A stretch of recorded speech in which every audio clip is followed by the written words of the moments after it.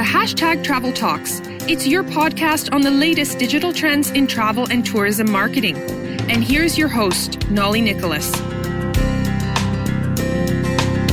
Welcome to a new episode of Travelcast, and today I have the great pleasure to receive Julia Jones. So welcome, Julia. Thank you. So can you tell us about yourself, please? So I am the chief exec of a company called Found in Music, and we have been working with clients in the private sector and public sector since 2003, helping them use music for placemaking strategies and customer engagement. And so can you tell us about your background? How did you end up working with in that particular field? So I started as a sports psychologist in the 1990s, studying the effects of music on neuroscience and how music affects the human brain. And we were using that with Olympic athletes, with the British Olympic teams leading up to the Sydney 2000 Olympic Games, helping them to use music to motivate themselves, to build confidence, to control anxiety. And after I moved out of the sport and health sector, I started using those same neuroscience principles to show brands and destinations how to use those same principles of using music to engage their target audiences. And so that crosses many sectors. We run street performance programs for the Mayor of London. We do music tourism strategies for destinations. We do a lot of experiential activations, and we do music strategies for health organisations. So it's very, very diverse client base. Yeah. So I contacted you because you spoke at the WTW in London on the topic that for a white paper on music and tourism. Yeah. And the title was Music is the New Gastronomy. So can you tell us why?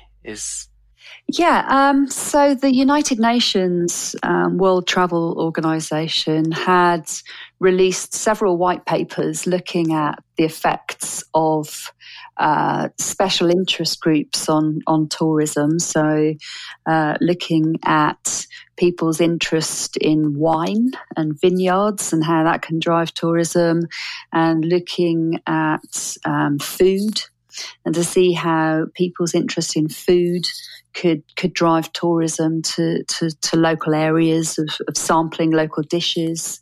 And so we could see that at that point the United Nations hadn't drawn attention to the huge value that music can deliver to a destination when it's curated well. So we wanted to show that people can, they consume music and get mass enjoyment from music, and in a similar way to food and drink. Yeah, because it's true. With a lot we thought about, for example, food, wine, or monuments, but less about music, because I think people considered as part of the country, so that they didn't think as new gastronomy, as you put it.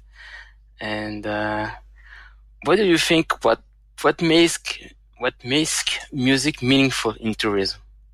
Well, I mean, there are two drivers really for in terms of tourism, because you have the local music that is part of the fabric of the destination. So often there are particular styles of music, different genres around the world that are very well known for those areas. And in some places there is incredible music heritage. So there are many cities that really maximise their music heritage, like Nashville, Liverpool, destinations, Berlin with the Iggy Pop and David Bowie era, and many other examples of that across classical as well as popular music. So you have the sort of the local angle where you can exploit that and leverage it to drive tourism. But you also have the curated element, where there are many destinations now that are simply hosting really high quality music festivals and driving traffic that way. So it's nothing to do with the history or the local music of the destination. It's just a great location, great music, and that draws in the target audience. We worked with Visit Greece and a small a region in Crete several years ago to help them put together a beach festival called the Matala Beach Festival. Okay. And that was a free festival on the beach in a fishing village. And it was loosely themed around the fact that in the 1970s, in the early 1970s, Joni Mitchell travelled through there and stayed in the caves on the cliff. Okay. And many people who travelled the hippie trail through to India, through Europe to India, they used to stop at this beach. And so we helped put together a 1970s themed festival with a lot of tribute artists as well as emerging artists. So, Janis Joplin tribute and the Doors tribute, and 25,000 people turned up on the beach, and it's still running 8 years later. It's an incredible, just a beautiful environment and great music and loads of people having a great time and indulging in the local food and drink. And obviously that drives revenues because all the local hotels and the campsites and everything sell out during that festival period. And it drives secondary spends across local heritage sites when people, they stay for longer than just the 2 days of the festival, because this attracts people from all over the world. So there are several ways that destinations can benefit throughout a longer term by really exploiting any heritage that they've got, or even just a high quality scene. Many places just have really great music generally. And so to help promote that to people in different regions can help drive tourism. So do you think also we can have, because now we have a kind of trend with instrumentable, I would say, location. Can you say that we also have musicable destination also? Well, sorry, I missed that. Can you say that again? Yeah, actually we have some location who are said really good on Instagram, for example, photos and so on. And can we say also that we can have also destination we are, I would say, musical able? It's a new word that I just created.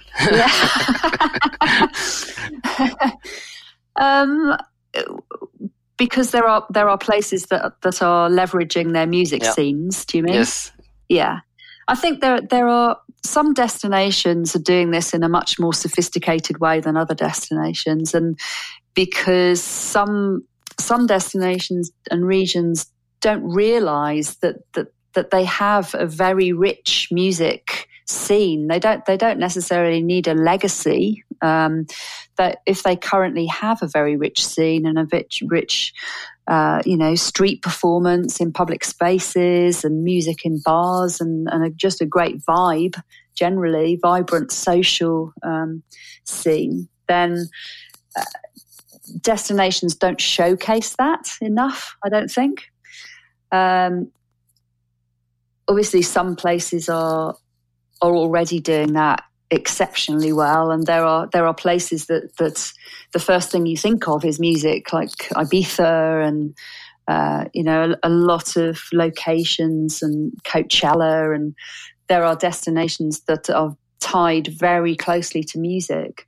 But there are other regions that really aren't exploiting this.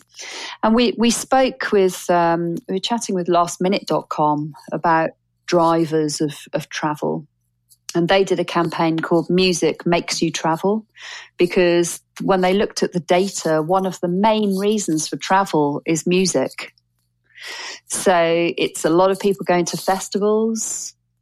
It's a lot of people going to places that they know have very vibrant music scenes, especially in Europe. There's a lot of travel. And I think that we're only really scratching the surface of the potential around music tourism, because no one's really thought of it. You know, it's not new in terms of people traveling for music reasons, but it's new in terms of way of thinking and around strategy. Okay, so because maybe people are not traveling because they want to see, for example, particular monuments like in Rome, but also because they want to taste, I would say, the sound or the music of a particular region. For example, if I want to listen local music, I don't know, tradition in Italy, I can go to a particular place near from Sicily or somewhere else. Yeah. Yeah, and I think in tourism campaigns, I don't think destinations make enough of their music offer. It's almost a kind of a byproduct that you stumble across it if you know about it, or if you try and look for it. But it's not showcased as an asset of a region in many places, and there is just a huge appetite for music across lots of different generations. This is not a youth. This is not just confined to youth audiences. People who are retired and in their 50s, 60s, and 70s who are travelling extensively. Invented popular music. You know, they were the ones that grew up with Elvis and the Beatles, and 50-year-olds now were punks. You know, the music is in their DNA. And so this is very much a multi-generational opportunity that destinations could be really extracting a lot more value from if they really embedded it properly into their strategies. And especially talking about strategies, how destination can tap into, I would say, in that opportunity with music?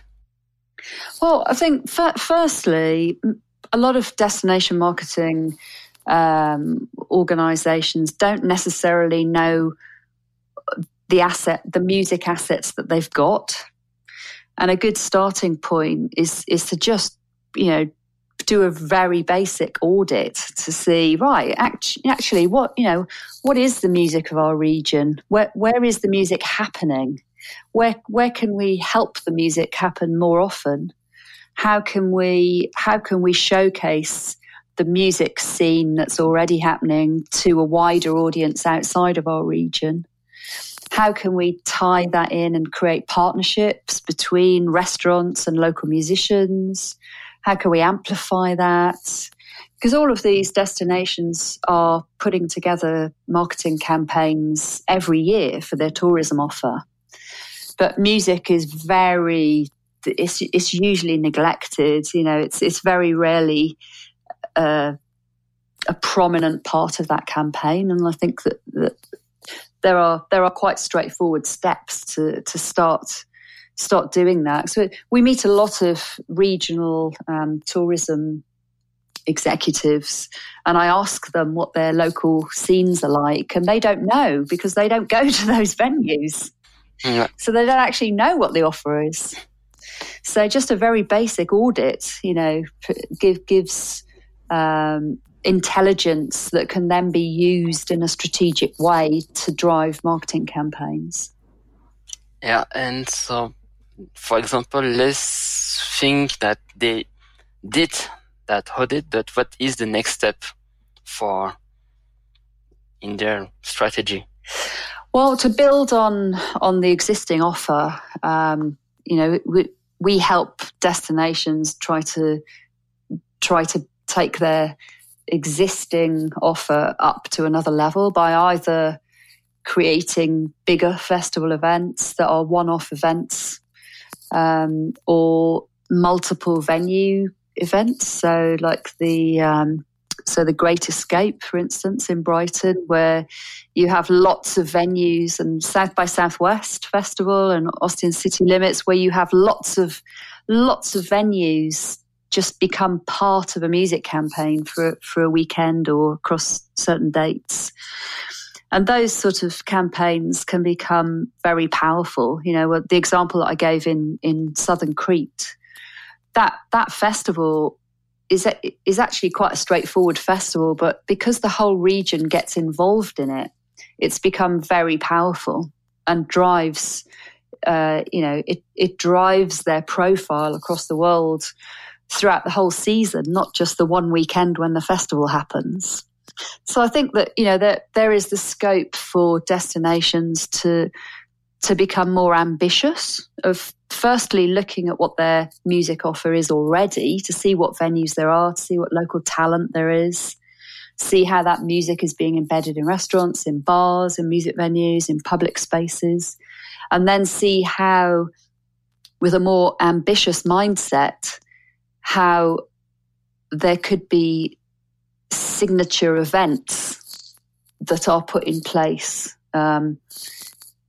at certain points through the year, sometimes in the shoulder season, for instance. So when you're experiencing much less tourism, to try and put in an event that can help drive tourism during quieter times.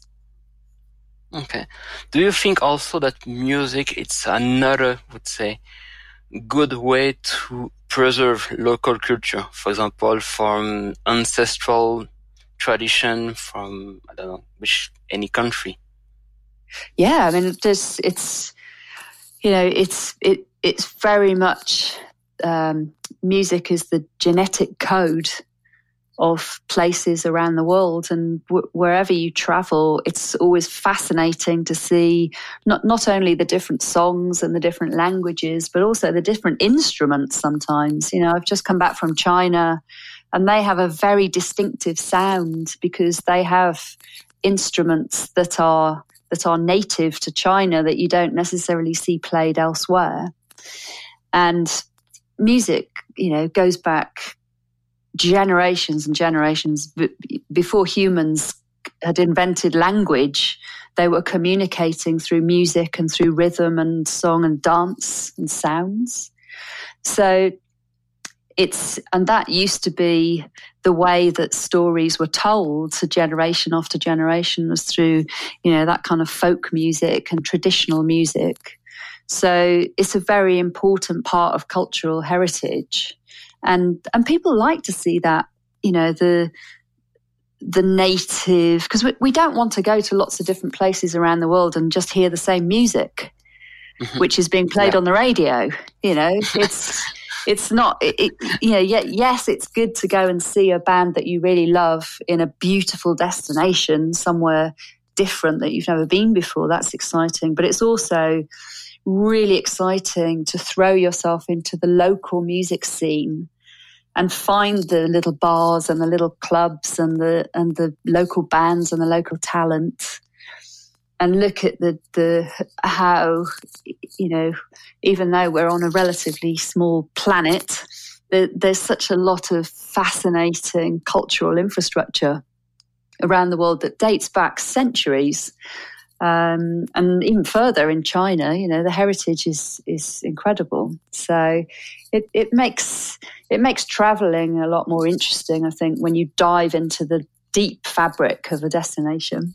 Okay. Also, do you think also that destinations must, in some kind of way, for example, via podcast, share their local music, for example, in order to promote their destination in another way than, I would say, posting videos on YouTube, on Facebook also, but also use say, audio app, for example, SoundCloud, in their marketing mix?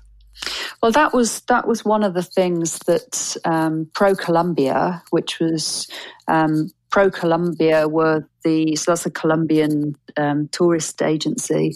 They were one of the partners in the white paper. They were one of the instigators of the piece of work, and they were looking at creating an album of local talent to put that music up onto SoundCloud and to have that as an embedded part of their campaign, because there is a lot of technology now that enables destinations to do a really good job of that. And Brand USA actually did a absolutely incredible campaign last year called America's Musical Journey, and it was about the history of modern music in America. So looking at the very early music that workers were creating in the fields in the southern states, and how that influenced jazz in New Orleans, and how that trickled on, and how through Tennessee and in Nashville and the country sounds, and then other bits came to the melting pot and created rock and roll. And it was that they were looking at that history, and they created a 3D film, which was I saw in the theatre, and it was amazing. And they've done some other of social media off that. Now, not every destination is going to have the budgets of Brand USA, of course, yeah. but it doesn't have to be expensive. Some of the guerrilla style DIY sort of digital media activations can be just as powerful if it's really done well and around stories of local, interesting local stuff and music, and also tying local talent and looking at obviously what the music that they're making now, but looking back at what influenced them. So asking them about their influences and where those came from, and how, where they learned music and where they first were exposed to music. And there's a lot of storytelling that can be done around music. And storytelling is extremely powerful in marketing at the moment, not just for destinations, but for brands in general.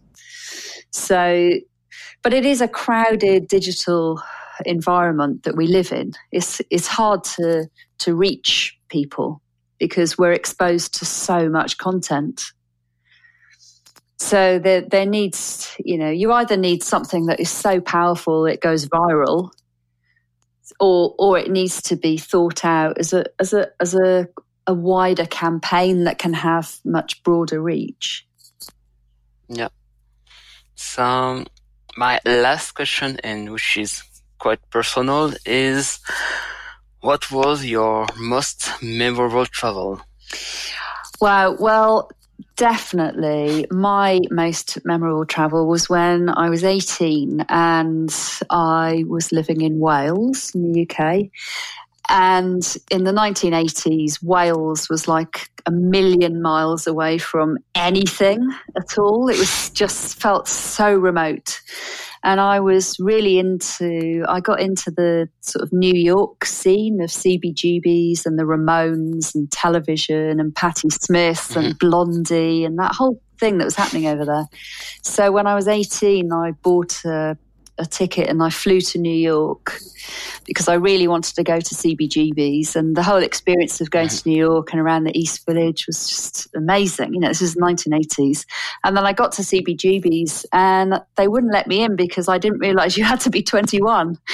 So I went all that way and I could only stand outside CBGBs and then fly back to Wales, which is a bit disappointing, but it was so inspiring and I actually, when I flew back to Wales, I ended up starting my own band and really getting into it. Seriously. Yeah. And I did, in later years go back to New York, and I did go to CBGBs, which is sadly now no longer there. Oh. Yeah, it's now What a shame. It's now a boutique clothing store. Gentrification at work. So, Julia, thank you for your time. And how can we reach you? Well, I'm on Twitter, Dr. Rock UK, so DRROCK UK. And my website is foundinmusic.com. So, yeah, feel free to get in touch. Okay, thank you, Julia. Thank you for your time, and I'll wish you all the best for your venture. Great. Thank you very much. Thank Thanks. you.